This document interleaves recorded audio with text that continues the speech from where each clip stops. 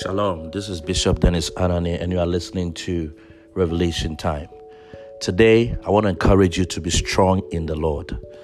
The Bible says, be strong in the Lord and in the power of his might, which means that your strength shouldn't come from your own ability. It shouldn't come from your own strength. It shouldn't come from your own might. Your strength should come from the Lord.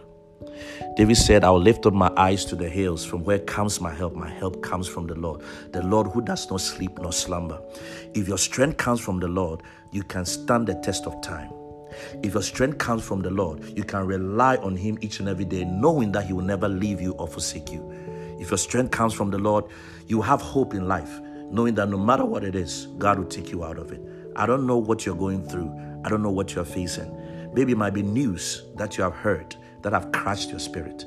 But today the Lord is telling you, be strong in the Lord and in the power of his might. Shalom.